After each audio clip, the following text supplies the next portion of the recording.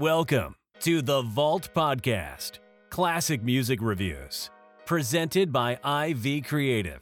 Now, here's your hosts, B. Cox and the crew. Greetings and welcome, ladies and gentlemen, to another edition of the Vault Podcast, classic music reviews, presented by IV Creative. It's a perspective of the classics from a fresh point of view. We appreciate you for taking your time and lending your ears to our perspective.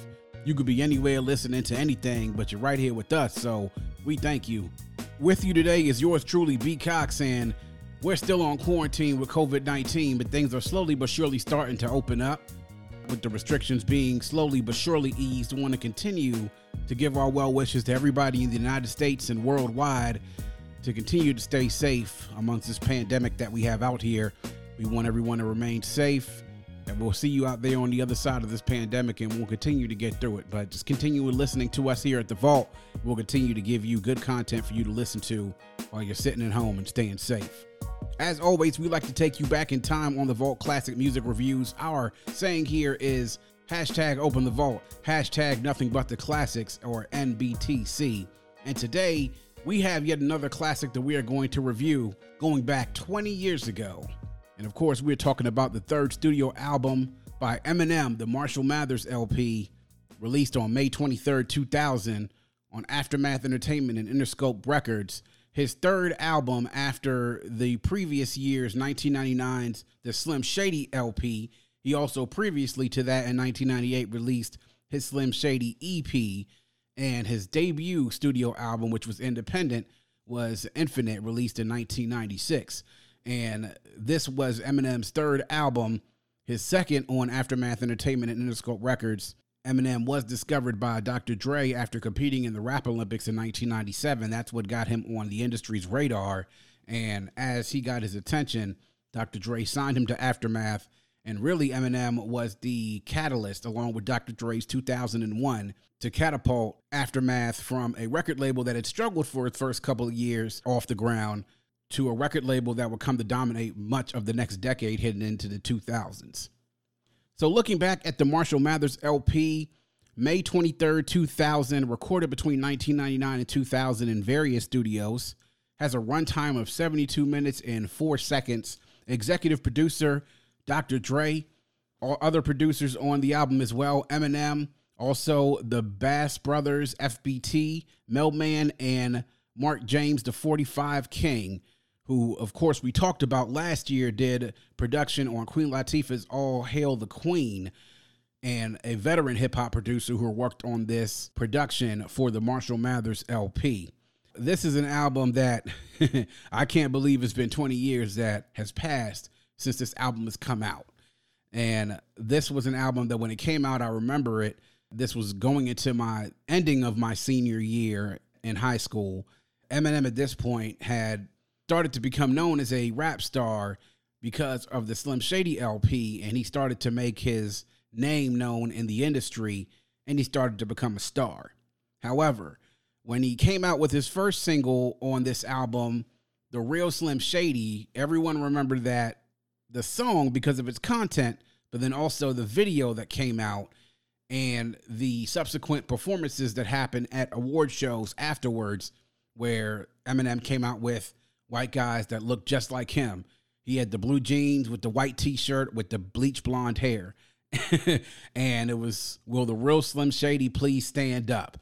And really this album, that single then leading into this album and the singles that came out afterwards, in my opinion, is what took him from a star into a superstar. You also saw his development from the recording of the Slim Shady LP to what happened here in the Marshall Mathers LP. You saw the growth that happened in regards to his skill.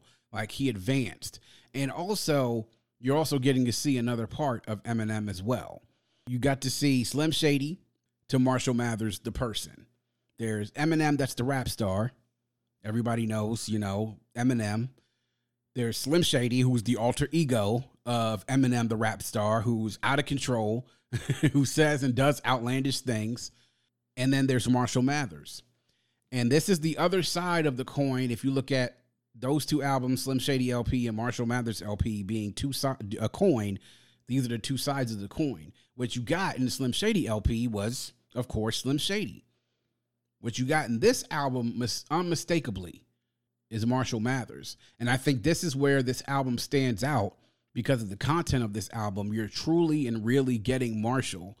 And what this album gives you is a look into his life, his psyche, and then also what he truly is beyond just the rap moniker. You really start to get into and dig into his life and see the way that he feels about a lot of things. And also, after the varnish of fame was cast onto his life, it gave him perspective to be able to look at things once he became a very big rap star. And that led to a lot of notoriety, that led to a lot of criticism, that led to a lot of attention that he attracted. Beyond the fact that he was white. Beyond the fact that he was white and he had skills, which nobody could deny whatsoever, that he was white and he had skills, and he was one of the top rappers in the game after a very short period of time. But through the things that he said, through his content, through his lyrics, and backed up by a great soundtrack by producers like Dr. Dre, really became a lightning rod for not just criticism, but also for controversy. So just to give you a little bit of background as far as with the Marshall Mathers LP, how it happened, we gave you the particulars. This was the fastest selling rap album of all time, meaning that in its first week, it did something like 1.8 million records. To this date, it has sold 25 million copies worldwide. It's not just one of the best-selling hip-hop albums of all time. It's one of the best-selling albums of all time. Was certified diamond by RIAA, was nominated for Album of the Year, won Best Rap Album at the 2001 Grammy Awards, and this became an album that sold a lot. Now, you think about back then in 2000. Now we're in digital ages. You can stream, you can buy things were accessible, but to sell that many records is really, it's unbelievable. We talk about some of the best albums that aren't double albums that sold a lot of records. There's only a few of them out there that go diamond as far as hip-hop records or rap records are concerned. You had Please Hammer Don't Hurt 'Em. You also have in that group Country Grammar, which we'll talk about later this year and review later this year, that came out 20 years ago as well. And then you have this album. There's not many other albums that aren't double albums that have gone diamond. But this just went to show you as far as how popular an artist he was, and also how much of a lightning rod he was throughout the industry as well. To talk about the themes here as well, we say that this is an album that highlighted Marshall, not Eminem, not Slim Shady, but mostly Marshall. You get a window into Marshall's view. So you see themes on here, things when it talks to about, of course, his battle and his problems with addiction and drugs and alcohol. That's been well documented throughout Eminem's career. He had albums named Relapse and then also Recovery. He's now supposedly clean and has not done drugs or alcohol in quite some time, which is something that eventually he had to get help for. You see things about here. He's very controversial on the topics he talks about, things about what he says about people in the LGBT community, about homosexuals. He talks about some folks makes fun of disabled actors like Christopher Reeves, talks about a lot of different other music artists here too. Christina Aguilera, Britney Spears, NSYNC. He mentions them like 5 or 6 times during this. The Backstreet Boys, Ricky Martin. You name it. There's a lot of things in here that are controversial. And it's amazing that back then, the backlash that he got then was bad. And how bad? It was this bad. The second lady of the United States, who was Lynn Cheney, who was the wife of former Vice President Dick Cheney, who was vice president to George W. Bush, actually at a United States Senate hearing said that Eminem and his sponsor at that time, which was Seagram, which was the beverage maker and also the liquor maker, said that he was promoting violence of the most degrading kind against women, labeling him as someone who advocates murder and rape. And then she actually cited lyrics from a song on this album called Kill You, when he talks about murdering and raping his mother. Mentions stuff like O.J. Simpson. He makes, everyone knows, how Eminem is. But considering how big the backlash was back then, I could only imagine if an album like this came out now. I don't even think an album like this that came out now would even make it onto the airwaves. Forget even the airwaves of radio play or music videos. I'm talking about this album probably wouldn't even see the light of day, because now the things he talked about then were a problem then. It's 1,000 times more a problem now in the society that we live in now. Again, we talked a lot about this during Ice Cube's America's Most Wanted.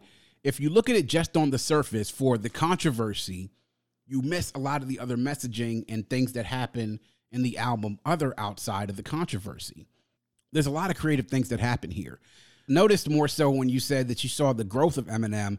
You saw him not just the growth as an MC, as a lyricist, but also as a composer, as a producer in the terms of being able to organize, arrange a song in the direction of a song, but also producing as well at the boards and making beats. And this is the album really where he got into starting his production chops, and he carried this on throughout the next at least decade, where he became a very prominent beat maker for not just himself, but also the artists who were signed to his records, Shady Records, such as D12, such as 50 Cent, such as G Unit, and all the other folks in the G Unit imprint. He grew during this album. And if you look, of course, and see some of the things that happen here with some of these themes you talk about it, just beyond the surface, you see a lot of growth. Originally, he was going to call it Amsterdam, named after the Dutch city, which is in the Netherlands. And the reason why he did is because he went there with a group of his friends. They engaged in a lot of drug use. And because of this, it influenced his desire to openly describe his drug use in his music and inspired a lot of the content on the album. Now, getting into the background of this, Marshall Mathers LP now was recorded at least in a 2-month what they call creative binge, where Dr. Dre and Eminem sat in the studio and did what they call 20-hour-long studio sessions. And what they wanted to do was to help keep the publicity down, and they took time to map out the directions of each one of the songs. And according to Dr. Dre, it wasn't just something where they would just get up in the studio and go say, all right, let's go work and do this. They get to the studio and it was almost like, hey, let's just start working on something and see what happens. So because they spent these long, long days in the studio, things started happening. They had ideas. And of course, it wasn't just Dr. Dre. There were other producers who worked on this album as well. Melman, Mark James, the 45 King, the Bass Brothers, FBT. They worked on this and they started pretty much conceptualizing a record in the studio and making things come together. Songs like Kill You came from Eminem hearing a track playing in the background while Dr. Dre was on the phone. He developed an interest in being able to use it for a song. That song, Kill You, actually was a sample. That actually was a sample of a track which is by Jacques Lozier, who was a French jazz artist, made in 1979. Another track on Marshall Mathers that sort of became as spontaneously was also the Marshall Mathers track where Jeff Bass was strumming a guitar. And also, Criminal was based off a piano riff that Eminem overheard Bass playing in the studio next door. Now, surprisingly with this, a lot of the tracks on here are not really hardcore samples if you think about sample hip-hops. There was a lot of live instrumentation and a lot of original music that was being put on here. And there was some sampling done, but nothing to what you expected to hear from maybe a Dr. Dre-produced album, considering the fact of the mood that he would sample a lot in his records. But they did this work, and they put in a lot of work in helping to record this album, and they put in long days. And as a result of that, with all these different producers that were there, they were able to come up with this album. They recorded this track. There's 18 tracks on this album. After they were all done, they put it together, and they brought the track, or they brought it actually to the folks at Interscope and heard it. In particular, when Paul Rosenberg heard the track Stan, which was produced by the 45 King and sampled the English singer Dido's Thank You, he said that it was an incredible song, and they knew that they had something. And the direction of the song, considering the perspective he wrote it from, just helped even push it along even further. And now that song has grown a mythology in itself because of the sample, but then also because of the direction that it took. And then everyone remembers the actual video that he shot for that one as well. So a lot of great work here done by Eminem and Dr. Dre and the producers here on the Marshall Mathers LP.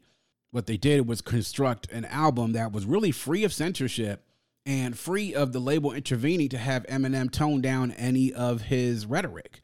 Now, that's something to say about that, considering the things that he talked about in this album. But I think the folks at Aftermath and also at Interscope with Jimmy Iovine, they kind of knew and trusted Dr. Dre and trusted Eminem and knew that this is what made Eminem.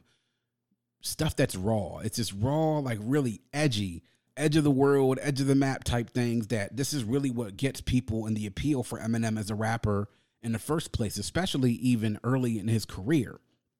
Now, Eminem talked about early on, he talked with MTV News in regards to what he thought this album was trying to accomplish as opposed to what Slim Shady LP was. He really wanted to give people a window into his world, but then also to let them know exactly the kind of guy that he was. And in this interview, this is pretty much what he had to say. The Marshall Mathers LP is just to show people that I'm just like them. Like, you know what I'm saying? I never knew that I was going to get this big. I never knew any of this was going to happen to me. You know what I'm saying? When My Name Is, the video came out, I never realized that it was going to be that big. I never realized that it was going to launch me into stardom or whatever. And at first, when that first happened, I didn't know what to do. You know what I'm saying? Because I went from literally being nobody to being somebody, and like just did a whole 360, and it like turned my life upside down. So basically what I'm trying to get across with this album is that at the end of the day, I'm a regular person. I'm Marshall Mathers, you know what I'm saying? When I go off stage and when I go home, my entertainment, that little flashing sign above my head that says Eminem turns off, and I'm Marshall Mathers. So when people see me in the streets, you know what I'm saying, you can shake my hand.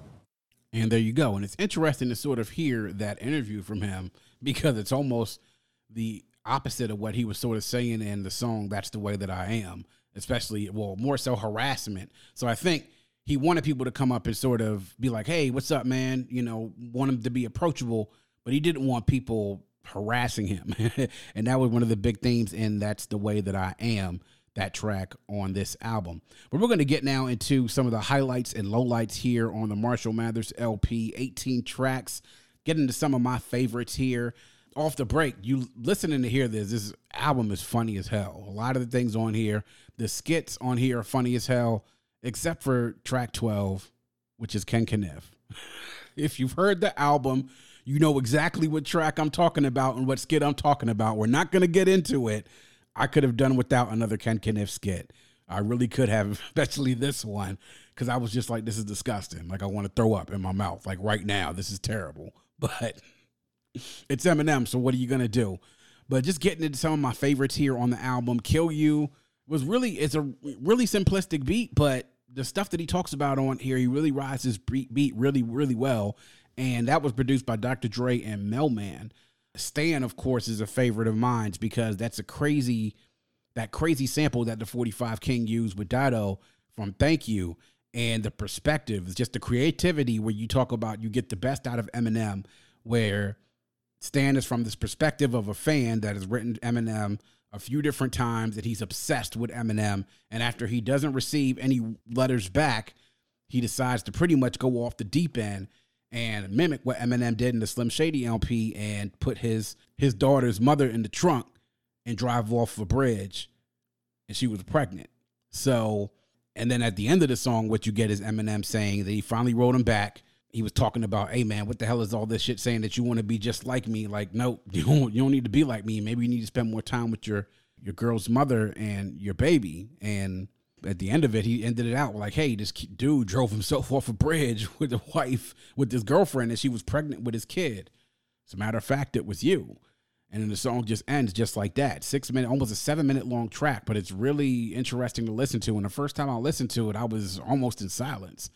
Another great track here that I love, of course, The Way That I Am. I love that beat. That was actually a beat that Eminem produced, and that's probably one of the best beats that he's produced to me on his albums, is The Way That I Am. And then the cadence in that, you'll never forget that cadence. And then we talked about the subject matter, what he talks about. Like, hey, he can't be anybody else. He is just the way that he is, and nothing's going to change about that.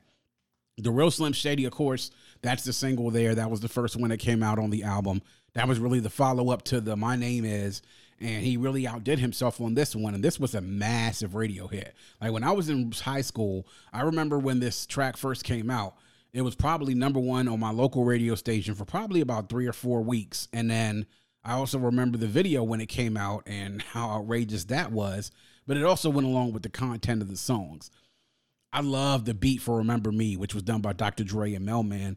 Now, the guest spots on here, of course, I love hearing Sticky Fingers. Sticky Fingers is one of my favorite rappers, and Onyx are one of my favorite groups in the 90s. I never really was a big fan of RBX, though. Like, I know some people out there love RBX, but I could have done away with his verse. I would have liked to maybe have heard another rapper on here other than RBX, but I thought Sticky and Eminem had great verses on here. That beat with Dr. Dre and Mailman, oh man, it's ridiculous. The song Marshall Mathers just might be my second favorite track on here. One, because the subject matter he talks about, I think, hits harder in the fact of some of the things he's talking about in regards to him talking about the music scene and how the music scene has changed. And it's a little explicit out there, but he talks about his enemies in there and the people that he really doesn't like. But, again, another thing about it is that he also talks about, who he is. He's just Marshall, just a regular guy. He really doesn't see personally what the big fuss about everything is. And, but now he says that people used to doubt him, and now all the thing people want to do is criticize him and run their mouths off about him. But I love that beat as well. That was another beat that Eminem did with the Bass Brothers that were FBT. Moving forward, Amityville was another one of my favorites too. That was featuring Bizarre of D12. Amityville, I like that beat. That was another beat that Eminem did with the Bass Brothers. Bitch Please is probably my favorite track on here because that was a Dr. Dre beat. And when you hear it, it's a Dr. Dre beat. I mean, before anybody else even said anything on the track, right? Take away the voices, take away anything else that happens on the song. When you listen to this, it's like, oh yeah. You're like, this is a Dre track, right? So, some producers have their signature sound. This is a signature Dr. Dre track. It has all of the hallmarks of a Dr. Dre track, and a Dre track that is going to ride in your whip or blast when you turn the volume up. Great features on this one as well. Dr. Dre with a good verse. Snoop Dogg, of course, reunited with Dr. Dre. Exhibit, who at that time was definitely in a wheelhouse. He had released 40 Days and 40 Nights within a few years, then also released Restless, which came along a few years later. And he was really in the middle of that time where he was starting his resurgence, and he was starting to emerge as an artist just outside of who West Coast rap fans recognize, but the industry was starting to recognize. And he had a great verse on here too. And of course, any classic Dr. Dre song with a track like this would only be blessed with the hook from none other than the hook king himself, the late, great Nate Dogg. And Nate Dogg does it again on the hook here, man. And oh yeah, M kills the track as well. The next track, and another one of my favorites, which is really not only interesting but disturbing, is Kim. And this was actually the first track that was recorded for the Marshall Mathers LP, Kim. Now, Kim was a track that Eminem actually wrote. He wrote about his daughter Haley's mother, Kim Scott, who they were together and then they broke up. And then eventually in 1999, Eminem married Kim, and they were married for a while, for about, I think maybe about a year and a half or 2 years. And then they split up and divorced again. Now, to say that Eminem and Kim have a love-hate relationship is the understatement of the decade. Eminem has made a big portion of his early career in those first three albums, Slim Shady LP, Marshall Mathers LP, and Eminem Show, talking cold cash shit about Kim. I think the only person he talks more shit about than Kim is probably his mother.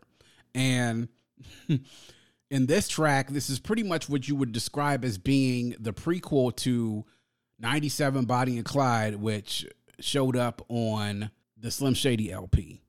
And Eminem described this as he wrote this track during a time when him and Kim had broken up.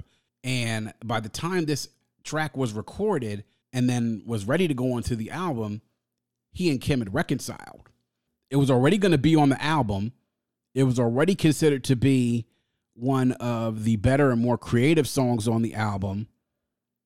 And then what happened is that the story is that Eminem wrote this track right after he had watched a romantic movie alone in the theater. I'm not making this shit up, I swear. So he was originally going to write a love song for her while he was on ecstasy. But instead, he didn't want to be too sentimental. So what he did, he began writing a song of hate. He created basically a short horror story in a film in the form of a song. And what this track was basically was leading up to the events of the Bonnie and Clyde song on the Slim Shady LP, what happened before he ended up driving with his daughter in the car to dump his wife, her body, is it led everything up to him pretty much killing her boyfriend or her husband, and then getting her into the car, and then killing her and then leaving her body. That's pretty much exactly what happened. And it was explicit, and you could tell he was screaming and shouting, and it was emotional. And you hear this female voice in the background that's supposed to be Kim. I mean, it's crazy. And when you hear it, you're either I think the first time that I heard it, that was one of the two songs on here that I was speechless on, was Stan and then Kim. And then he says that once they reconciled and he had the song ready, he asked her to tell him what she thought of it. And then he said, I remember my dumbass saying, I know this is a fucked up song, but this shows how much I care about you. To even think about you this much, to even put you in a song like this. Yo, man, M was on some crazy, crazy ass drugs, man, to think that this would be okay to have a song like this to his child's mother and eventually his wife, now his ex-wife. But that's actually one of my favorites too, because it's really creative. It's just another part of him being able to create a story and a narrative as if you're right there with him. It literally feels like you're right there with him. And then the last track, Criminal, which is a track by Eminem and FBT, is another one of my favorites as well. I was okay with Under the Influence featuring D12. To me, I'm like a lot of people, was not a fan of everybody in D12. I was definitely a fan of Proof. I was definitely a fan of Kanava, but I wasn't a fan really of Bizarre or some of the other guys that were in D12 like that. To me, I thought that they had some skill, but they were a little off sometimes to me. And I really couldn't get into a lot of the D12 albums. I never really was a big D12 fan, but I wasn't really into it like that. But those were really my favorites. Other than the skit, which I'm talking about, Ken Kniff, I don't have any lowlights on this album. I really do think it's 18 tracks, including the skits, other than Ken Kniff, really, really well put together. And the producers on here did an amazing job of producing. And not only that, but Eminem, this being his first foray into producing and working, this really built a foundation for him. And if you want to learn from somebody, you want to learn from somebody like Dr. Dre and learn from someone like the 45 King. And that work ethic is literally what helped him become one of the bigger producers and then also developers of talent within the next decade or so, because he learned from Dr. Dre. Dr. Dre himself even said, yo, this kid, he's a studio rat. Like, he's a workhorse when he goes inside of the studio. He learned that work ethic from Dr. Dre. Dr. Dre himself has famously had tales about his work ethic in the studio and how he made rappers record bars over bar over bar over bar over bar over and over again until he got it just the way that he wanted to get it. But really well put together project. Not really any lowlights here for me. And well produced album. Great lyrics. Even despite the controversy, you have to give him credit for his skill. And the way that he spit a lot of these bars on here is just awesome. I mean, awesome. So if I had to say my favorite track on here, Bitch Please 2, and then the second favorite is probably Marshall Mathers. Now we're going to get into notable quotables. Now, my notable quotable actually comes from the song from Marshall Mathers, and it's the part of the first verse where this was my favorite part of the song. You might see me jogging. You might see me walking. You might see me walking a dead Rottweiler dog with his head chopped off in the park with a spiked collar, hollering at him because the son of a bitch won't quit barking, or leaning out the window with a cocked shotgun, driving up the block in the car that he shot Pac in, looking for Big's killer, dressed in ridiculous, blue and red like I don't see what the big deal is, double barrel 12 gauge bigger than Chris Wallace, pissed off because Biggie and Pac just missed all this, watching all these cheap imitations get rich off him and get dollars that should have been there like the switched wallets, and amidst all this Chris popping and wristwatches, I had to sit back and just watch it get nauseous and walk around with the empty bottle of Remy Martin and starting shit like some 26-year-old skinny Cartman. I'm anti-Blackstreet and Ricky Martin with instincts to kill and sink. Don't get me started. These fucking brats can't sing and Britney's garbage. What's this bitch retarded? Give me back my $16. All I see is sissies in magazines smiling. Whatever happened to wilding out and being violent? Whatever happened to catching an old-fashioned, passionate ass whooping and getting your shoes and your hat tooken? I mean, it's crazy. I mean, crazy, crazy bars right there. It's a lot of crazy bars here on this album, but to me, that's what I connected the most with, especially the whole part where he talked about double barrage, 12 gauge bigger than Chris Wallace, pissed off because Biggie and Pac just missed all this. Watching all these cheap imitations get rich off them and get dollars that should have been there like they switched wallets. I agree, 100%. I'm with you, Em. I'm with you right there. That's my notable quotable from the Marshall Mathers LP. There's tons of them here too, man, but a lot of different things in here and lyrics on here that you could pull. You could look at the studies and stuff that were done in analysis of a song like Stan or The Way That I Am and The Real Slim Shady. Really great work, man. Eminem's pen has never been in doubt. And to me, this is why I think he really took a step up. Now, this is the album that he took a step up into superstardom. This was in 2000. By the time he got past this album and into 01 and 02, he went from superstar to the biggest star in the game. He had so many different features between 2000 and 2002. When he got into the Eminem Show and then 8 Mile as a soundtrack and also as a movie, I think that's when he was at his peak. Now, he's probably made a lot of money since then. He definitely, over the next few years, spent more time working with 50 Cent, working with G-Unit, working with other artists that were on Aftermath and also on Shady Records. But I think at that point, between 2000 and like 2003, Eminem to me was at his peak, creatively, lyrically, production-wise, and I think his star had reached brighter than anything else. And I think after 2004, to me, he started to take a little bit of a tumble. And his rap style changed, which I'm glad the fact that he's decided to change up the flow. But for me, I prefer this version of Eminem better than I do, like, let's say, late 2000s, mid-2010s Eminem. Though his creativity, I think, definitely went through the roof. I do think lyrically, though, and style-wise, I prefer this type of Eminem versus the Eminem that we saw then or more recently. Now we're going to get a little bit into the reception of how this album was received. Now, no matter what you've watched, read, or heard, all of the reception from this album has been phenomenal. Many people, including myself, consider this to be Eminem's best album and his best work, without a shadow of a doubt. All of the different reviews that have come in regards to the reception of this album, I mean, it has been great. You look at some of the things that happened. Entertainment Weekly gave it an A-. NME gave it a 9 out of 10. Village Voice gave it an A. The Source gave it, I think, 4 mics out of 5, which to me is a little crazy because I think they underrated this album. I think they did. But now considering the relationship that Eminem would come to have with The Source, it doesn't surprise me that they underrated this album because to me, I think this should have been a lot higher than a 4. And if you look at the album of the year, a lot of publications had this as the best album of the year. Rolling Stone and Melody Maker named it the best album of 2000. It won the best album category at MTV Europe Music Awards. It won best rap album at the Grammys in 2001. And it was nominated for album of the year at the Grammys, but lost to Steely Dan's 2 Against Nature at those same Grammy Awards. But I think this is his best album. If you look at any of the albums that were released in 2000, this is without a doubt within the top 3 to 5 albums. I would even say it's probably either 1 or 2. And the reception that has happened in regards to the retrospectives that have been placed since its 20th anniversary within the last week or so just lets you know just how big of an album this was. Because like I said, it sold 25 million records. And an artist that has had a lot of great work, he himself, Eminem, has said that he's still chasing the excellence that he reached on this album after he's been in the music business for 20 years, that he's still trying to get to this plateau of the Marshall Mathers LP. Now we get to the ultimate test, the test of time, where we deem it whether it's a certified classic, borderline classic, or a classic just in its time. And big surprise, I think this is a certified classic.